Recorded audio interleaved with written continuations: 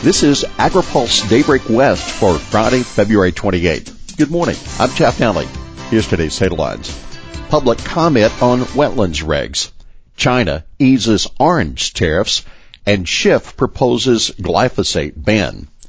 Water Board taking feedback today on draft wetlands regulations. Staff for the State Water Board are holding a public workshop in Sacramento today to get feedback on draft guidance to implement new wetlands regulations.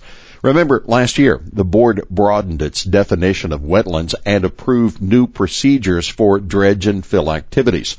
The definition incorporates current and historic definitions of waters of the United States to help ensure some regulatory stability in an area that has otherwise been in flux, according to the draft guidance.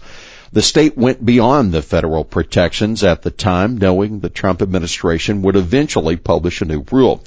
A lawsuit over the board's action is set for a hearing in May.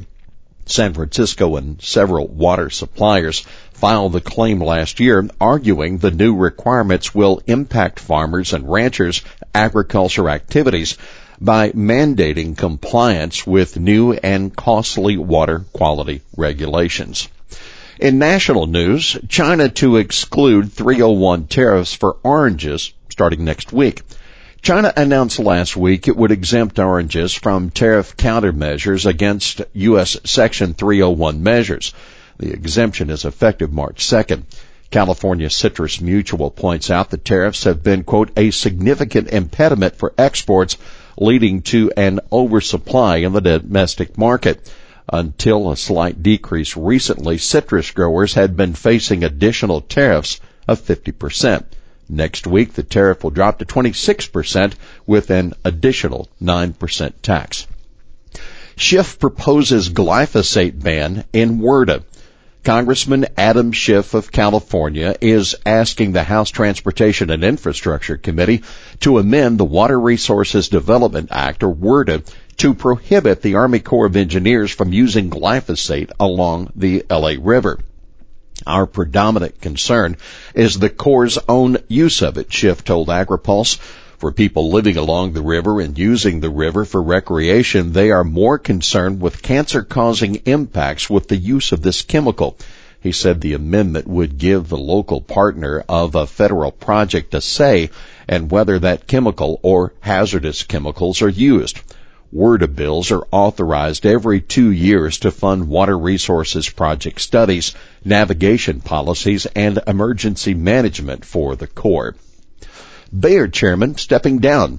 Werner Venning, the chairman of Bayer's supervisory board, is heading out the door at the end of April, the company has announced.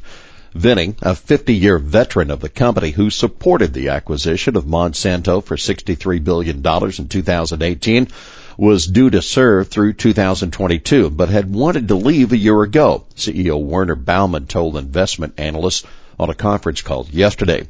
He will be succeeded by Norbert Winkeljohann, who joined the supervisory board in 2018.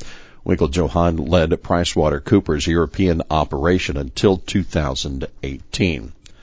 Glyphosate suits continue to rise. On the call to discuss fourth quarter results, Baumann said the number of lawsuits alleging exposure to glyphosate-based Roundup herbicide has risen from 42,700 last fall to 48,600 as of February 6th. He could not shed any new light on whether Bayer will reach a settlement with plaintiffs' attorneys, but repeated the company would only do so if it's financially reasonable and brings reasonable closure to the litigation. We continue to constructively engage in mediation, Baumann said. EU official reasserts no ag trade talks. Europe keenly wants a trade agreement with the U.S., but the EU's political leaders still won't negotiate on significant agriculture policies, according to a top EU trade official. On agriculture, everyone knows that this is not possible, Bernd Lang, chairman of the European Parliament's Committee on International Trade, told reporters about continued U.S. demands that the EU reduce its ag tariff and non-tariff barriers to U.S. farm commodities. USDA facing a work crunch in March. USDA offices across the country are facing crunch time in March on a number of farm programs. About 1/3 of the nation's eligible producers have yet to make their selection between the price loss coverage and the agriculture risk coverage programs, and the deadline is March 16th, USDA officials have said at Commodity Classic. USDA also will be signing up producers for 2 types of disaster assistance that Congress authorized last year. Sources say the announcement of the disaster aid could come as soon as today, when Ag Secretary Sonny Perdue is in San Antonio to speak at Classic. Farmers will be able to get payments to offset losses due to both drought and excessive moisture. Here's today's He Said It. Right now, 2020 is on track to be a below-average year, but we could still see large storms in March and April that will improve the current snowpack.